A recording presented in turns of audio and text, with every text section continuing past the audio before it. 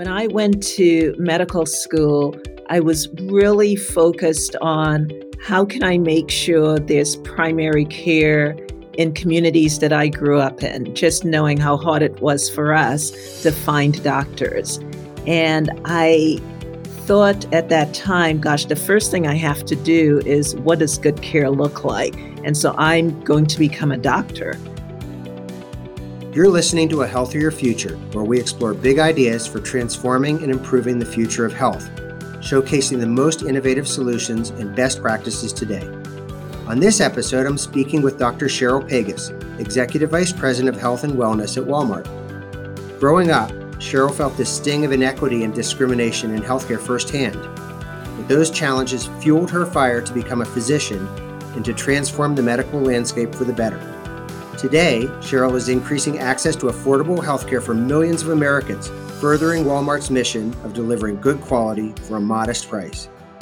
Today, Cheryl and I discuss her healthcare story, the aspects of healthcare beyond patient and physician interaction, and how it takes teamwork to achieve patient outcomes. I'm Mark Harrison, and together, we're building a healthier future.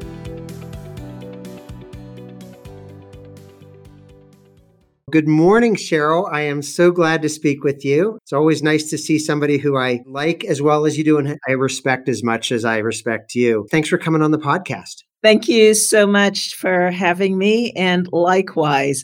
Let's just start with some business stuff, and we'll dive into a couple of areas that complement it. You run the Walmart Health and Wellness business. It's 65,000 associates, I think, hundreds, maybe thousands of clinic sites and dental and vision and pharmacies. When you went to medical school, did you ever think you were going to do anything like this?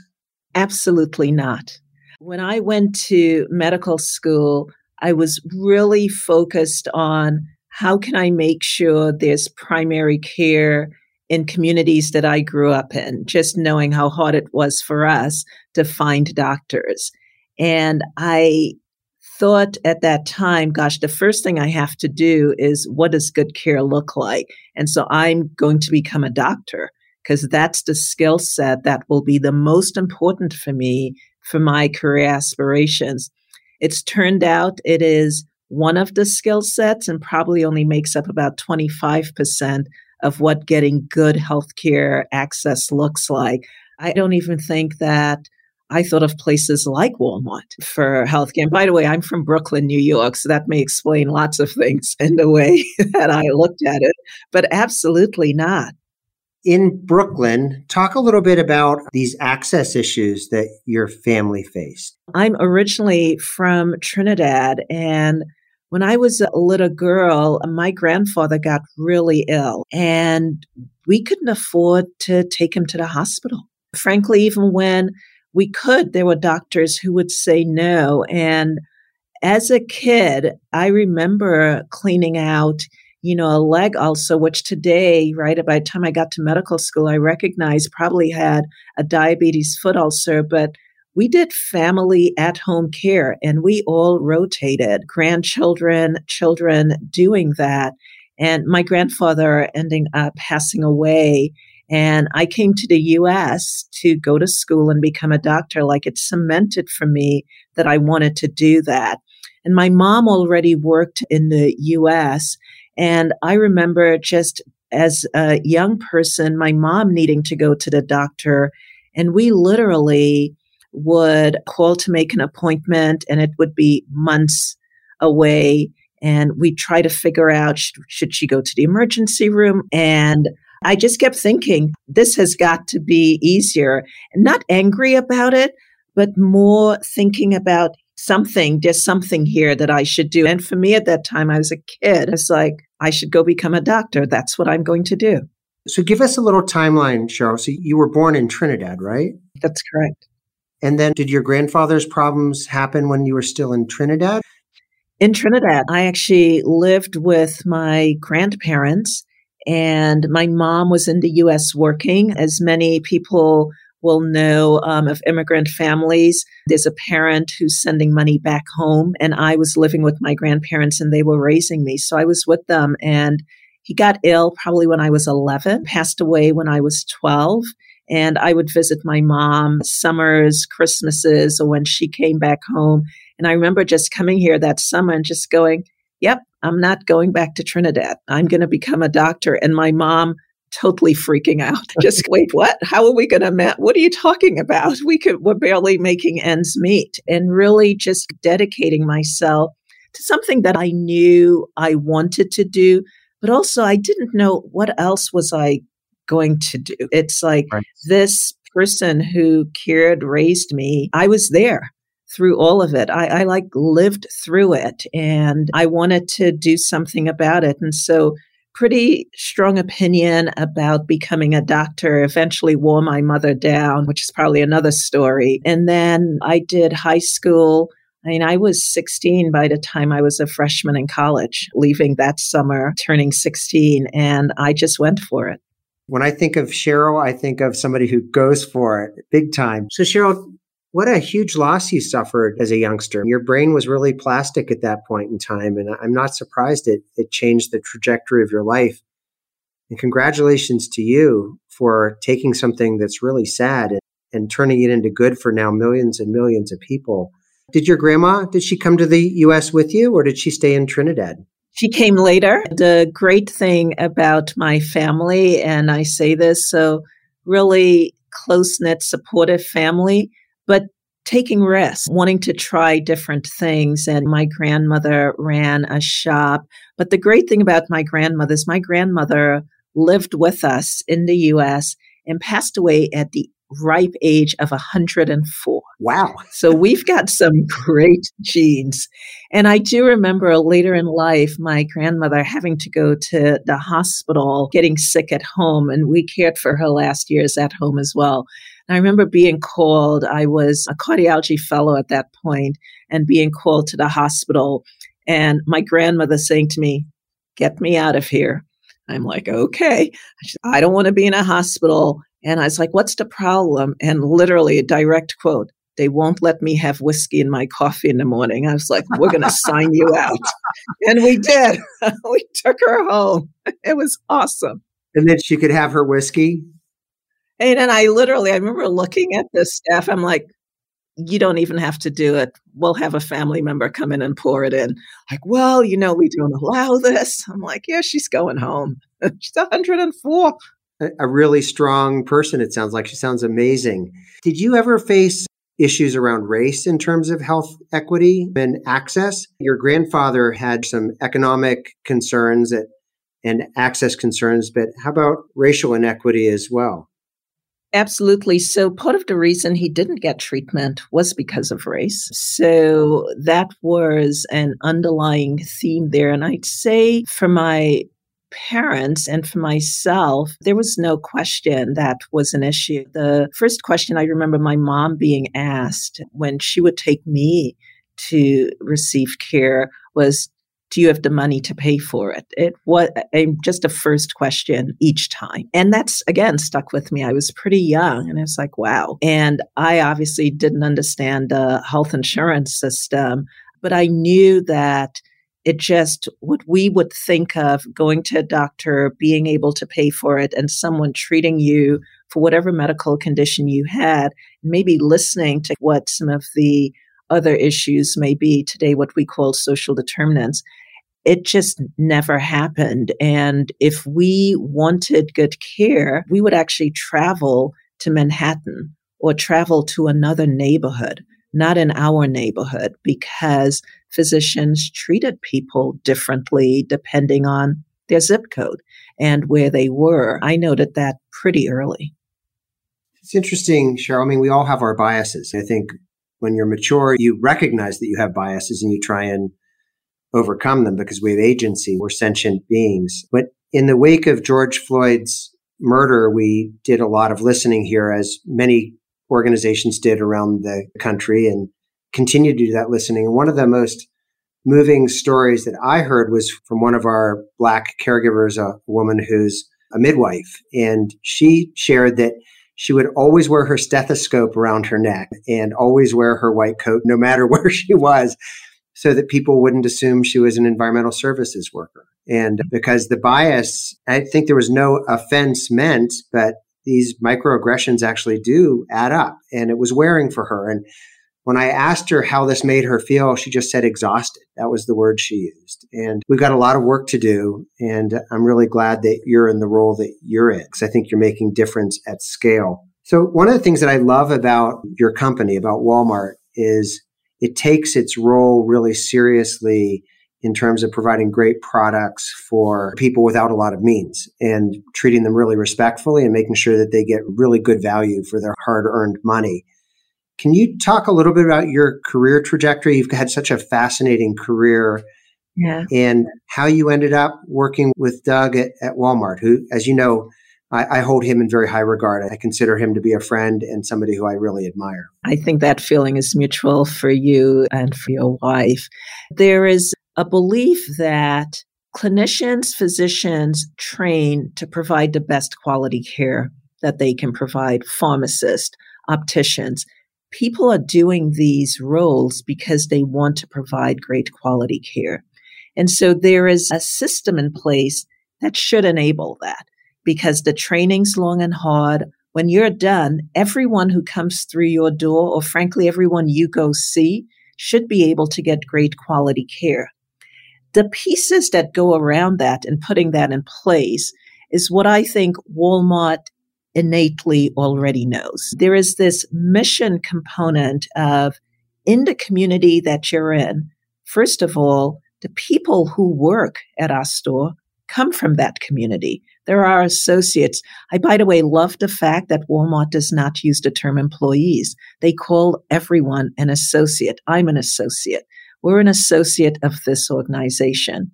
And we want to make sure that you feel great coming to Walmart every day where you work. How do we do that? The first is we have to listen to you about what your needs are. And your needs are, yes, financial. Your needs are also to be in an environment that is supportive of you and maybe of your family, and even more so of your community. That's the mission. That's what we do at Walmart. It's not everyday low prices because we think that's a great slogan. It's that for many people, affording fresh food, affording, frankly, clothing, healthcare, it's hard, getting harder during these inflationary years. And so I think that's the core of where it starts from. And that hasn't changed since Sam Walton founded Walmart. There are 5,100 stores. Knowingly, right? This is a knowing choice. 4,000 of them were built in medically underserved areas, which means, again, economically underserved areas. That's a choice that you're making, that we can make a difference in those communities. And so when I look at what I've been hopefully trying to do throughout my career, it is no matter where you are, in whatever community you're in, you should have access to the best care or the best food, or be able to feel confident where you are, that when you walk into a place, biases aren't the first thing that you're impacted with. You're impacted with, like you, our humanity allows us to do something good together. That's how I got to Walmart. Getting here, I'd say, has been learnings. I think I started out, with being a doctor. Check that box. I'm going to be able to go out and give great care. Not so much. I ended up having to learn a lot about clinical trials and how new drugs and products are brought to market and who needs to be included in a clinical trial so you make sure it works for everyone. One of my proud moments, I remember when the NIH was trying to figure out high blood pressure in African Americans, and they did not have enough funding. I was at Pfizer. We funded AllHat, which for the old clinicians on this call, you will know it is the definitive study in that high blood pressure presents differently in different ethnic populations, a big deal in the guidelines. I trained as a cardiologist. Why? Number one cause of death for women and people of minority populations, knowing again, the more of us there are, the better that can be. I was actually the first African-American female to become a cardiology fellow at Cornell. And that was, for me, just a great thing to know that I was part of this team, this future work. and learned clinical trials, then needed to understand insurance. How do people pay for it? Came up from the bottom through that and learned a lot about that. And with the expertise and experience, hopefully, of caring for people, understanding what research can do, understanding payments, have really been working on now with all of these different tool sets. How do I get it done?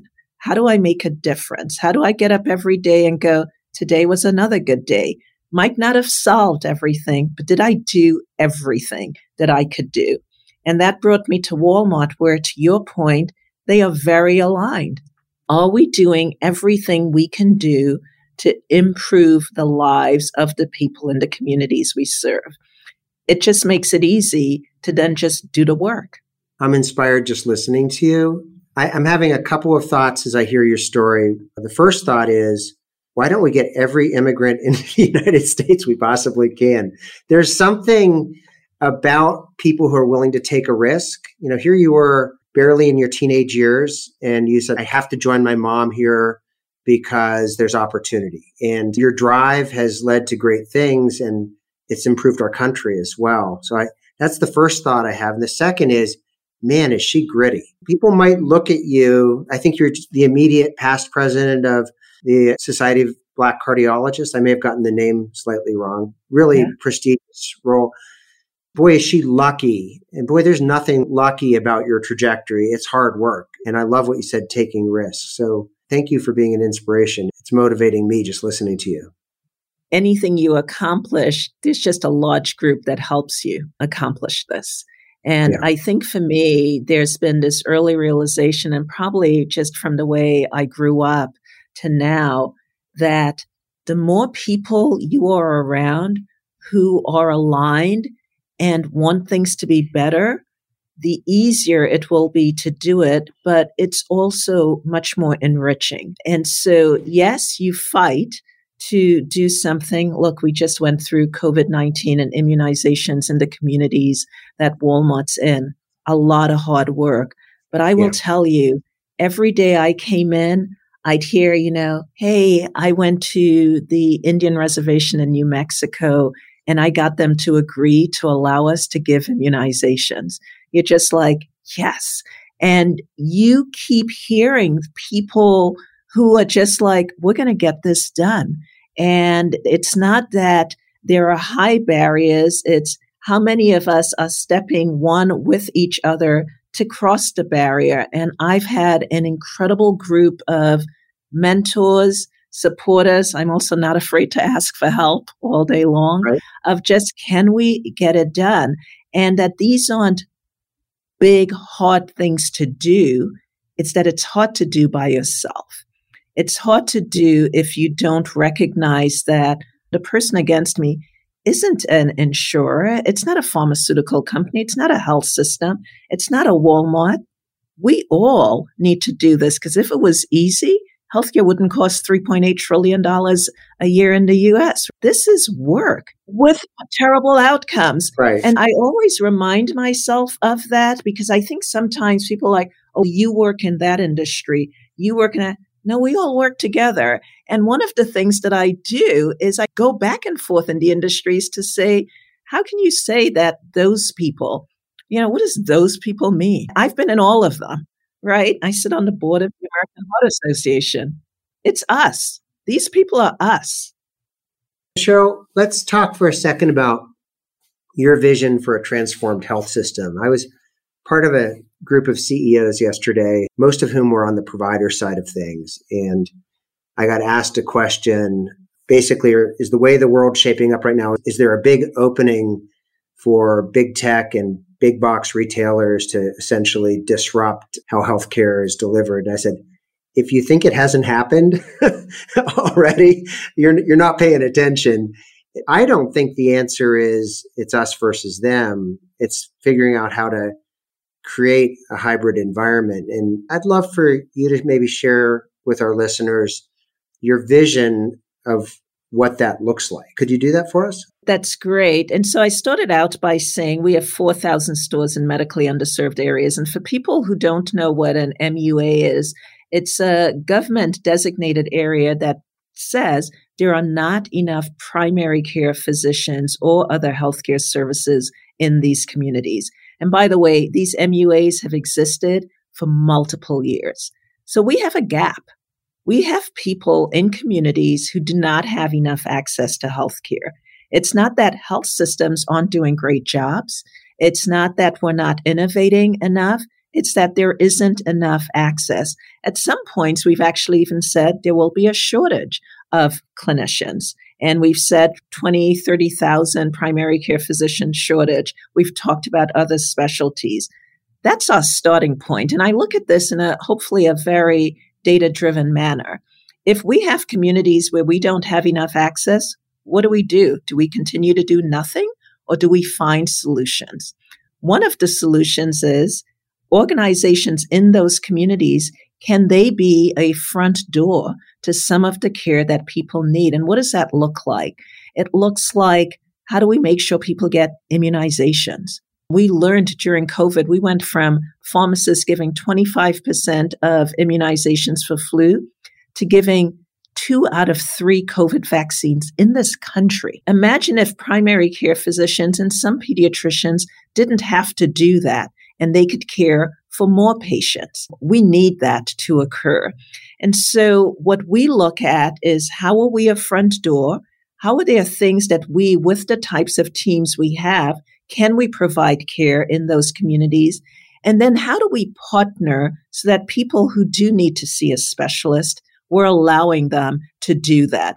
Because unless you enter the front door, you sometimes delay specialty care, be it for cancers, be it for a chronic condition like diabetes. There is a continuum of care that we are trying to be a part of so that we don't overburden a healthcare system that costs too much and may not have always the right access points. That's how you do this. We actually know this works. It's been studied in many different areas around the world. So again, from a pure data-driven perspective, that's what we're trying to do. I'd make one other comment. Healthcare, and I say this a lot, your good health is, if we say it's 100% for you to be in good health, what makes up that 100%? 40% of it is made up of social determinants, fresh food, access to affordable health care. 30% of that is personal behaviors, which means someone told me, my doctor, that I had diabetes. Do I know what to do when I get home? Or someone said I had high blood pressure. Do I know how to manage that? That's 30% of care. So 40% social determinants, 30% personal behaviors. Only 20% of care is an interaction with a physician. 20%. I've just now made up 90%. And then there's 10%, right? Environmental genetic, we're still figuring out. If fresh food is really important, access to low cost medicines is really important, and that's 40%, let Walmart do that. Let's do that all day long. I always say to people, we provide the freshest organic food at the lowest price in the country. I wanted to be the back end to every person in the country getting access to that. If that's all we did in healthcare, we'd lower cost by about $300 million. I'd take that and I'd ride that all the way through. But if we can help people with personal behaviors as well, where when they have diabetes, they can now afford their medicines, because we last year launched drugs for insulin that is 70% cheaper, I'll take that on too. Can I get you an ambulatory blood pressure cuff that's the right size because my community health worker helped you fit that? You now know how to go home and measure that. I take that on too. That 70% doesn't usually occur in today's healthcare system. We leave people to do that on their own. That's a role that Walmart can play. When we get to the clinical pieces, we'll partner with everybody to give people good care, because that's what we can do, the right thing to do, but it's also measurable. Cheryl, as I'm listening to you, I can't help but think that your papa, your granddad, you're serving his memory in a really beautiful way.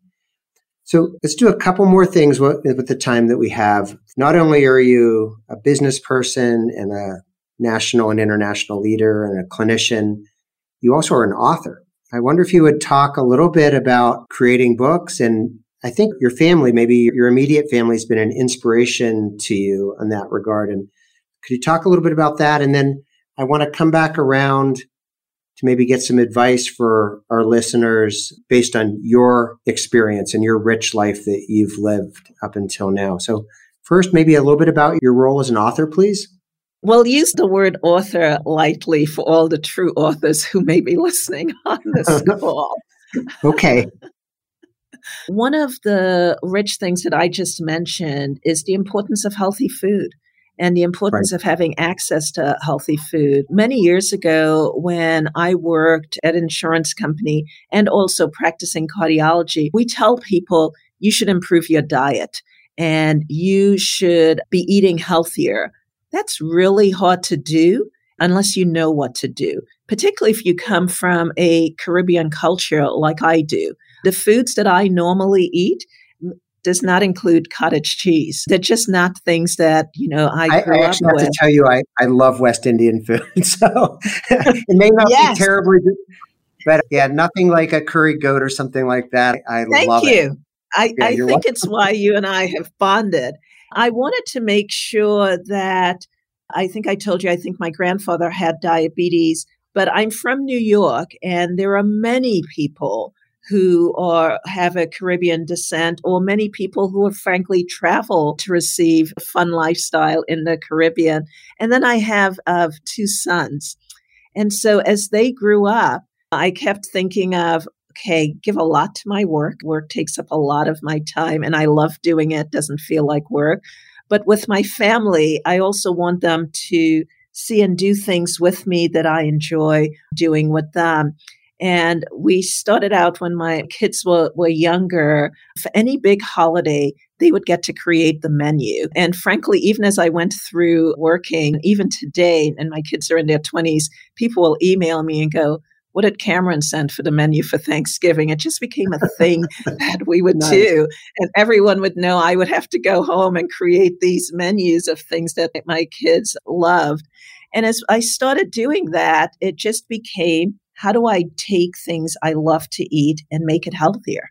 And literally started doing it as a family. And so just so you hear this, my husband's the photographer in my cookbooks. Great. I've got an oldest son who's actually a food taster because he's incredibly picky. And Cameron, my youngest, is my sous chef. And Cameron would work with me. We would volunteer for food kitchens where we worked. And Cameron would go with me to cook and literally would take over the kitchen. He'd like, yeah, Mom, yeah, no, that's really not what these people are going to want to eat. I've got a better sense than you. And we started doing this, and we wrote our first cookbook in memory of my grandparents, of just a Caribbean cookbook. And then as my kids got older and we started having their friends over who was surprised that they knew how to cook, they also used it to build relationships. I quickly realized that there was an opportunity to maybe do something, and also did a cookbook for kids who are going off to college. And everything from what do you need to buy to what are the simple meals you should know how to do. With my husband, again, getting all the credits for being the photographer for this. So it became a family event. The four of us did every book, and my grandmother got to see the first cookbook, which was really special for my kids doing that. We've got this wonderful picture of her holding the cookbook. Inez was probably about 103, and my kids around her. So it was pretty awesome. No whiskey in any of the cookbooks for anyone listening. Our kids are in their 20s also, and a couple of them are really into food. And I think Mary Carol and I are the capital partners at this point. So we say when they're over, we say, get whatever you want. And we help them as they make the dinners. Isn't it great having kids in their 20s? These young adults are awesome, aren't they? They are pretty inspirational for me. And I think, like I said, I've worked a lot, but I've always involved my kids in everything that I've ever done. And watching them kind of navigate, to your point, after George Floyd, during COVID, and being able to frankly hear the thoughtfulness, it was humbling. It was a little bit painful because at times I couldn't see my kids because everyone was self-isolating. And just thinking to myself how important my family is to me. There's a saying, an old saying, you can be replaced in all aspects of your life except as a mother and a daughter. And it just really resonated. And I recently, in December, moved my mom in with me. Oh, And really? just my children coming home to see it matters. It means a lot. So, Cheryl, can you give people who would like to make an impact like you have some advice? Because I believe some of our listeners are people who aspire to make a difference. Probably almost everyone who's listening wants to make a difference in a positive way. And you've lived your whole life like this. And so what would you tell them? What are the keys to, I don't think title is necessarily important to everybody, but that sense of impact of helping another human being in a sustainable way. What do you tell them? Yeah. So the first thing I would say is that don't think you can't do it. I think people talk themselves out of making an impact because, well, I don't have this. Well, I don't know this person. You can make an impact in anything that you do. I would say the biggest learning I have is not thinking that you have to go do it alone. Build those teams. Just some humility in saying things you don't know and asking people with skill sets to be able to be part of your team in helping you. I've mentioned using my family for my cookbooks, but I probably do that in every aspect of my life. I don't know that I've known what to do at a pharmaceutical company or at an insurance company or at a retail health company. And for each of them, I know what the end should look like. And it just frankly just has to look better than how it is today. You don't even have to have a great plan. And then asking people along the way, how do I get it done? What can I do to do it? And it's not always a senior person. Early in my career, I trained at New York Hospital Cornell. I remember the security guard saying to me, youngster, which is what he would call all of us, you actually don't have to run out to get something to eat. If you ask us, we'll let them deliver it here. And then you can still stay on the floor and we'll help you with that. Just wouldn't, right? And it stuck with me. And literally, I remember starting to ask everybody that I saw for help with things, even when I was an intern. I think that's what we forget. To your point, people want to do good. People want to help. They want to be part of something meaningful. And if you just let them, they will help you. But then you've got to help them back too. You've got to listen to some of their ideas. You've got to definitely, if you say you're going to do something, try to do it. And by the way, if you fail, say, here's how I failed and here's why. You need that coalition of people around you. It is my biggest key for whatever success I've ever achieved. It's really recognizing that get people around you who want to do it with you and make sure that all of the skill sets come together to make that 100%. Cheryl, I really like that. And, to paraphrase the great philosopher, Mr. Rogers, I think he said, there are a lot of helpers out there. Look for the helpers. And I think they're all around us. And I think that's really beautiful advice that you give. So you know that I'm obsessed with this idea of making good trouble, of taking on hard problems and maybe even poking the bear every once in a while in the interest of doing good. Can you share an instance where you've made good trouble and that you feel pretty good about it? Gosh, I'll pick only one then. You could go on all day, probably. I know you. I'll pick just one. When I was in medical school, one of the things that was really challenging was being able to afford medical school. It was hard. A single mom trying to figure out what we could do. I remember my dean at that time, and some of you will know him, David Rogers, who was actually initially at Robert Wood Johnson, went on to be the dean at Hopkins. And I went to him with, there's just got to be a way where I can figure out how to work. I can figure out what needs to happen so that students can be able to afford healthcare. It's really hard. You guys must know that. What are you doing about it?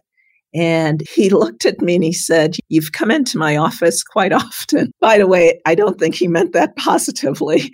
And there's always something that you're looking to solve. Do you have a suggestion for doing this? And I said, yeah, we should have a scholarship. We should create a scholarship fund. We should set it up proactively. We should make sure that people understand what people are trying to do in healthcare. And be careful what you ask for.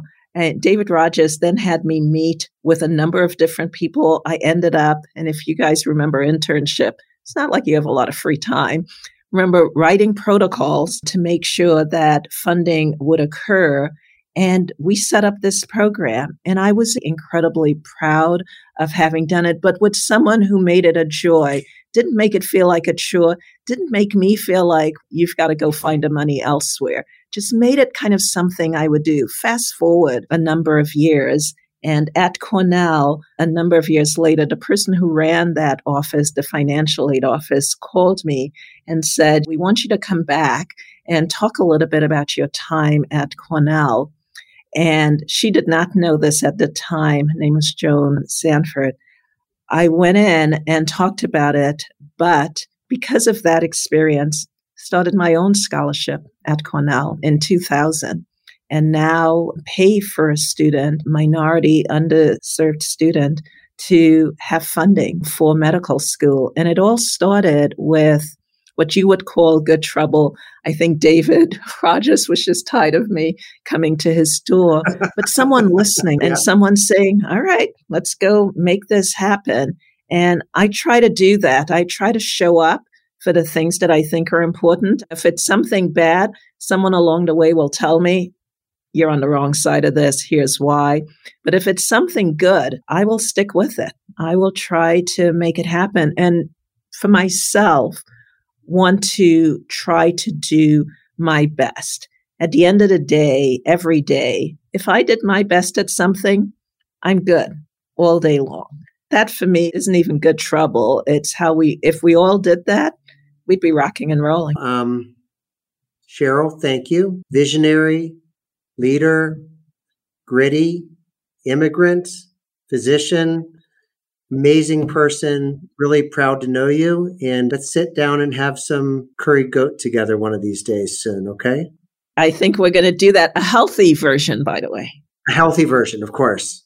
Thank you so much. Really appreciate you joining. Thank you. I'm Mark Harrison, CEO of Intermountain Healthcare. Thanks for joining us today as we work together to build a healthier future. If you enjoyed this episode and want to hear more, please subscribe on your favorite podcast app, then rate and leave a review. Your feedback will help us bring you better episodes each week. Thanks again for listening. Until next time.